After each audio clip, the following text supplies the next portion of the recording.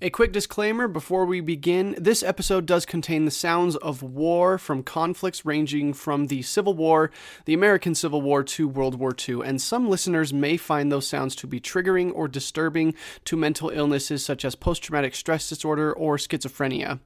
Listener discretion is advised.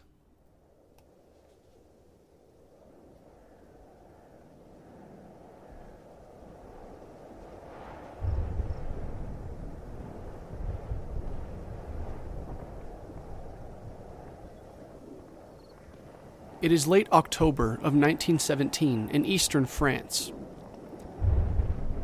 Beneath a sea of smoke, toxic chlorine gas, an alien landscape riddled with thousands of craters made by artillery shells, you are cowering in a hastily dug trench, knee-deep in muddy water and chilled to the bone.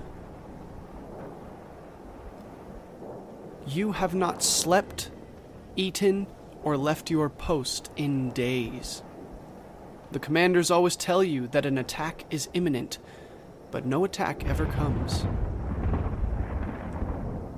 For weeks you've heard nothing but the cries of dying men and the whistle and detonation of artillery all around you. You have not seen or heard from your loved ones in months, as supply lines have been strained due to demand, and the mail has been difficult to track. For all you know, they think you're dead.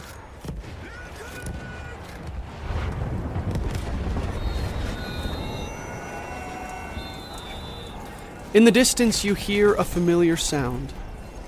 It rises like a large ocean wave, and you can feel it, all ready to crest and bear down on you. Your friends shout and make themselves as small as possible as the anxiety such a sound brings clutches your heart in an iron grasp, and you take one last look at the ruins of a village you had been sworn to protect as the whistling of artillery rises to a fever pitch. You take one last look at the village of Passchendaele.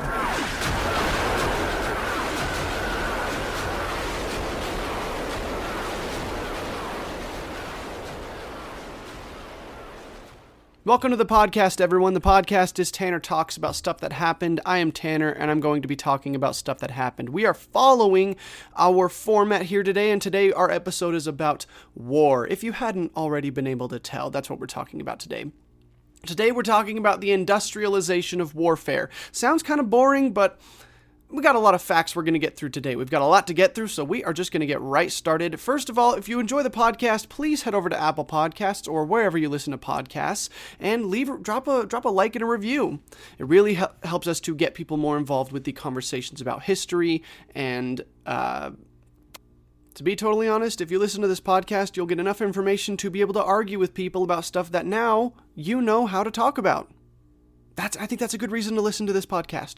So anyway, let's get right started into this. So, the industrialization of warfare. In the 19th and 20th centuries, so the 1800s and 1900s, the global military ecosystem experienced some of the greatest and most horrific conflicts in human history. From the American Civil War to the Franco-Prussian War, the Crimean War, the Balkan Wars, the Russian Revolution, and the consequential Civil War, the Korean War, the War in Vietnam, and obviously World War I and World War II, among dozens of others that have fallen under the radar and become lost to history. So something interesting to note is this transition and acceleration of warfare from the 17th and 18th centuries to the 19th and 20th centuries. I'm going to quickly lay out some statistics for you so you can have a general idea of the acceleration that I'm referring to. So pay attention to the death tolls of each conflict. It's going to get a little bit morbid for a second, but really pay attention to these, because this is what I'm getting at. We're going to begin at the American Revolution, which set off a period known as the Worldwide Revolutionary Period. And this ended up resulting in over 100,000 deaths, fought from 1775 to 1783. So that's 100,000 deaths during the American Revolutionary War. The French Revolution and the ensuing conflicts during the 1780s and 1790s resulted in around 200,000 deaths in a 10-year period. From 1803 to 1815, a period of 12 years, the French Emperor Napoleon fought a series of wars against pretty much every other country in Europe, and even into Africa and the Middle East. And the human cost of these wars was staggering. with Napoleon's conquest resulting in the deaths of at least 5 million soldiers and civilians. In the War of 1812, Britain and the United States called for a rematch of the American Revolution, which resulted more or less in a stalemate. Though Britain had Spain hurry to its aid, it wasn't enough to break the spirit of the Americans, and the conflict resulted in another 30,000 lives lost in a 3-year period. The Crimean War was a conflict fought between 1853 and 1856 when Russia squared off against Britain, France, Italy, and the Ottoman Empire, and it was one of the more bloody conflicts of the 19th century, a human cost of almost 500,000. When the United States fractured into two separate nations, the United States of America and the Confederate States of America, the ensuing conflict was one of the bloodiest conflicts ever to take place in a single country, and only lasted 4 years from 1861 to 1865, but the human cost amounted to between 600,000 and 1 million lives. When the two Balkan Wars broke out between the Ottomans, Bulgaria, Romania, Albania, Montenegro, Greece, and Serbia between 1912 and 1913, the death toll amounted to 300,000 in less than a year of fighting. And then World War I arrived with full force, causing 20 million or more human deaths. World War II blew it all out of the water, with a staggering human cost of 85 million lives. Now, all of these wars preceded the two greatest conflicts in human history, and yet how did these wars become so destructive in such a short time? So World War I and World War II were fought in a relatively short period of time for the amount of deaths that they cost. So there's an obvious rise in human deaths in the conflicts that precede World War I and World War II, but really nothing could have prepared the world for these two wars. And how did so many people die? So to understand how warfare changed over time, we've got to go all the way back to the 1500s. And if you're listening to this podcast, my assumption is that you have a basic understanding of human history and of warfare, and you know that prior to the year 1500, wars were fought pretty exclusively as hand-to-hand combat, with the exceptions of archers and some cannons and things like that. But the invention of the flintlock rifle in around 1411 had given way to the flintlock musket by 1550, and the development of the rifle increased as the 7 Years' War came around in the 1700s.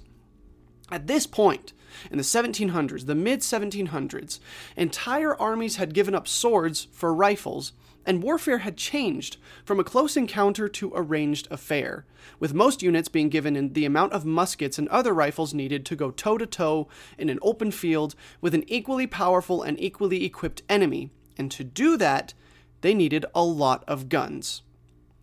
Are you following me? Basically what I'm saying is we needed a way to make a lot of guns.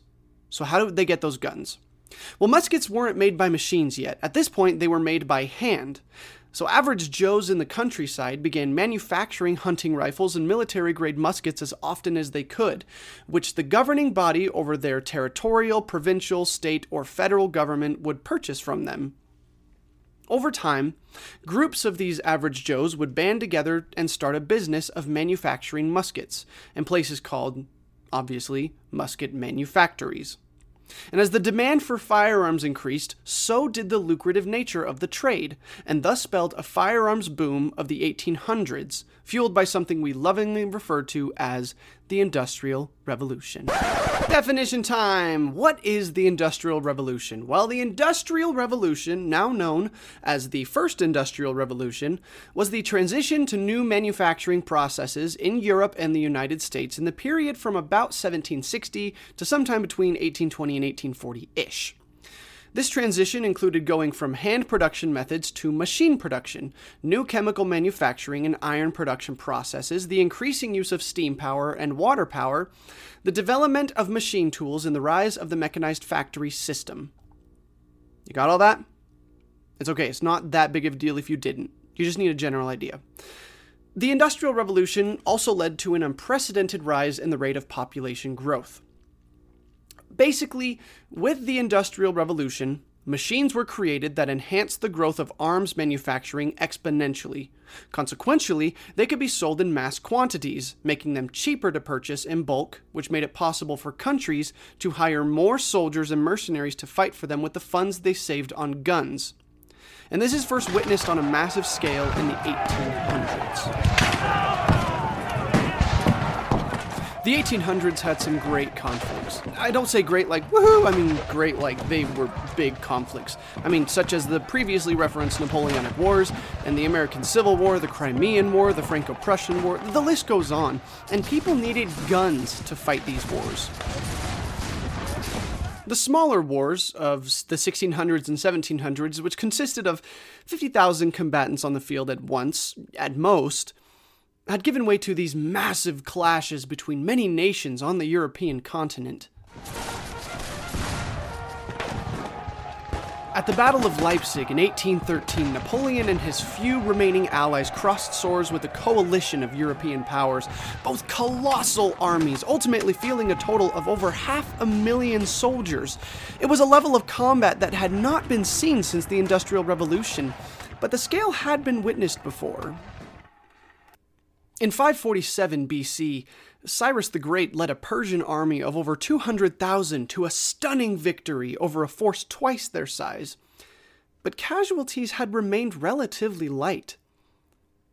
At the Battle of Leipzig, perhaps Leipzig, I'm not really sure how to say that, with 100,000 less troops on the field, over 90,000 soldiers lost their lives over a 4-day period. 20% of combatants died. So what changed? Well, obviously weapons changed, and the mortality rate of the wounds they inflicted rose pretty significantly. A stab wound can be sewn up, or even the human body itself can fix the damage sometimes, but a bullet wound is harder to treat, especially if the bullet doesn't have an exit wound. In the 1800s, military doctors often lacked the equipment necessary to safely remove a bullet from a wound, and many soldiers were often left untreated, given morphine, and basically left to die. The instruments built to end lives had far outpaced the instruments built to save them, and this was becoming apparent on the battlefield. The Napoleonic Wars represented the beginning of a significant shift in the ideologies of war, all surrounding a concept called total war. 2 definitions in one episode, Tanner, what are you doing? Well, I'm having fun. So the definition of total war is, as opposed to limited war, total war is a term used to describe warfare that mobilizes all of the resources of society to fight the war, including any and all civilian-associated resources and infrastructure, and gives priority to what the state requires for warfare over the needs of non-combatants. Before Napoleon established the way that he thought war should be fought, war was a bit of a novelty for countries to participate in. Countries, kingdoms, or principalities would often gather a large group of soldiers, meet at a designated location, and settle their dispute. Before the troops went off to battle, there would be a large celebration and parade, and with their people sending off to glorious battle, and the same sort of celebration would welcome them home. Leaders would go out and meet on the field before the battle was happening to discuss the terms of victory and the rules that would be abided by. It was, in a way, pretty civil. Napoleon decided he was going to change that. He had fought during the French Revolutionary Wars in the 1790s when mass conscription had been introduced for the first time, and he saw the effects it had on the sheer numbers in the French military. He decided to take it to the next level in his conquests of, basically all of mainland Europe. And as his empire grew, he decided to pull new soldiers from the principalities he had conquered, eventually summoning the might of his Grande Armée, numbering almost 700,000 strong, which he intended to use to conquer Russia. I mean, if you know the story, he didn't conquer Russia, but that's a story for another time. It is important to understand Napoleon's tactics in mustering such an army because it is integral to the understanding why warfare advanced to such an industrial level. Napoleon did away with the old adage that war was there, but it was in a far-off battlefield, and we don't have to worry about it. Instead, he adopted the mentality that in order to win a war, everything in the nation had to be allocated to the war effort. Napoleon stated, this is a quote, "From this moment until such time as its enemies shall have been driven from the soil of the Republic, all Frenchmen are in permanent requisition for the services of the armies. The young men shall fight. The married men shall forge arms and transport provisions. The women shall make tents and clothes and shall serve in the hospitals. The children shall turn old lint into linen. The old men shall betake themselves to the public squares in order to arouse the courage of the warriors and preach hatred of kings and the unity of the Republic." The war was no longer something on an isolated battlefield. The war was everything, and all resources were to be allocated to the war effort. And this mentality expanded across the nations of the world as the American Civil War ravaged the United States and the Franco-Prussian War tore across Germany and France. So we now understand total war. We've gotten through that. But it still doesn't exactly explain why the death tolls of the First and Second World Wars amounted to what they did. So now I'm going to. Following the Franco-Prussian War, Western Europe saw a period of peace that lasted about 40 years. Despite minor insurrections, economic prosperity and trade flourished in the region as the birth rate replenished the lives lost in the series of wars fought in the early to mid-1800s. While conflicts and tensions continued in the Balkan states, which is, Romania, Bulgaria, Serbia, Montenegro, that area, Western Europe decided instead to focus on economic prosperity and finally fully capitalize on the Industrial Revolution. By the near 1900, enough factories had been built in Europe to control 62% of all world manufacturing output, compared to 28% in the year 1800. Huge industrial centers were cranking out all types of products, mainly textiles and steel, and the population growth was staggering. So what did that mean when everyone decided to declare war on everyone in August of 1914? You've got nearly unsustainable population growth, an explosion of factory industry in Europe, but there's one more piece to the puzzle that we haven't discussed yet, and that is the development of military technology between 1870 and 1914. And among these inventions were the modern machine gun, barbed wire, improvements to trench warfare, repeating rifles that replaced the single-fire muskets, and the deadliest weapon of all, explosive artillery shells. And you gotta add to this a collection of interconnected alliances, all predicated on the agreement that if one goes to war, we all go to war. And this is where things get really nasty. All the pieces we've covered so far have led to the greatest storm of all, the Great War. We have the perfect storm here. The adoption of total war policies, including mass conscription, the industrialization of nations, exploding populations, and a series of war pacts that dictate aid in the event of war. So, in July of 1914, with war on the horizon, these factories immediately switched gears for the war effort. Textile mills stopped producing civilian clothes and started producing military uniforms. Steel mills started forging huge field guns in the thousands. Other factories immediately began building bullets, artillery shells, boots, helmets, anything else the war needed. The concept of total war once again gripped the whole of Europe, as nations mobilized their entire civilian population to contribute to the conflict, all expecting a quick victory. But unfortunately, it wasn't going to be that easy. A 4-year bloody stalemate was, instead, what was to come. The invention of machine guns paired with barbed wire and trenches made attacks almost obsolete, but not for the lack of trying. Wave after wave after wave of soldiers mounted trenches and ran across open fields for sometimes miles at a time under a hail of machine gun fire and roar of artillery. As that artillery became more prevalent on the battlefield, it became a staple of the First World War, due to the inefficiency of frontal assaults in clearing trenches. Artillery was an imperfect science, and it was classified as indirect artillery. They could fire into a general area, but definitely couldn't aim for a small bunker 2 miles away. To counter this flaw in design, commanders instead would put 10, 20, 100, or even 1,000 artillery pieces in one place to fire on the same target. Odds are one of them was going to hit it. In preparation for large-scale attacks such as the British attack on the Somme or the German attack at Verdun, a method known as a creeping barrage would be used, where artillery would fire several rounds before aiming further down the field, either pushing the enemy back or wiping out any who decided to stay. Before the British attack on the Somme, 1,000 artillery guns shelled the German lines for 4 days before the soldiers went over the top. First-hand accounts say that there were so many guns firing that it didn't even sound like artillery, just a big rolling wave of explosions. I was able to dig up some audio of a barrage such as this, and I'm going to play it for you now. It's really intense, and I am going to ease you into it just a little bit, but This is just a disclaimer. I'm going to play the effect for about 30 seconds.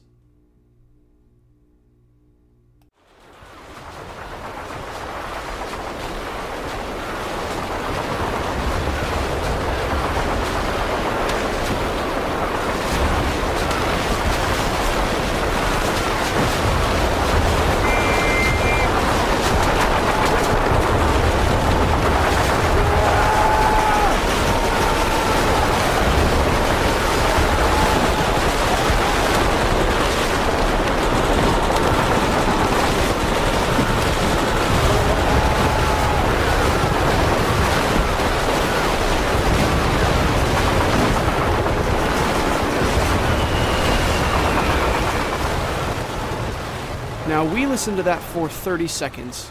Imagine listening to it for 4 days.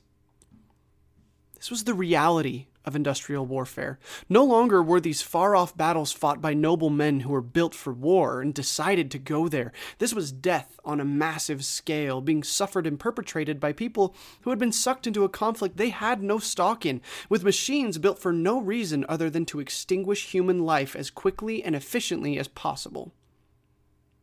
Combine that with the adverse weather conditions of places like eastern France, and you get the horrific, surreal, nightmarish imagery seen when you Google the Battle of Passchendaele.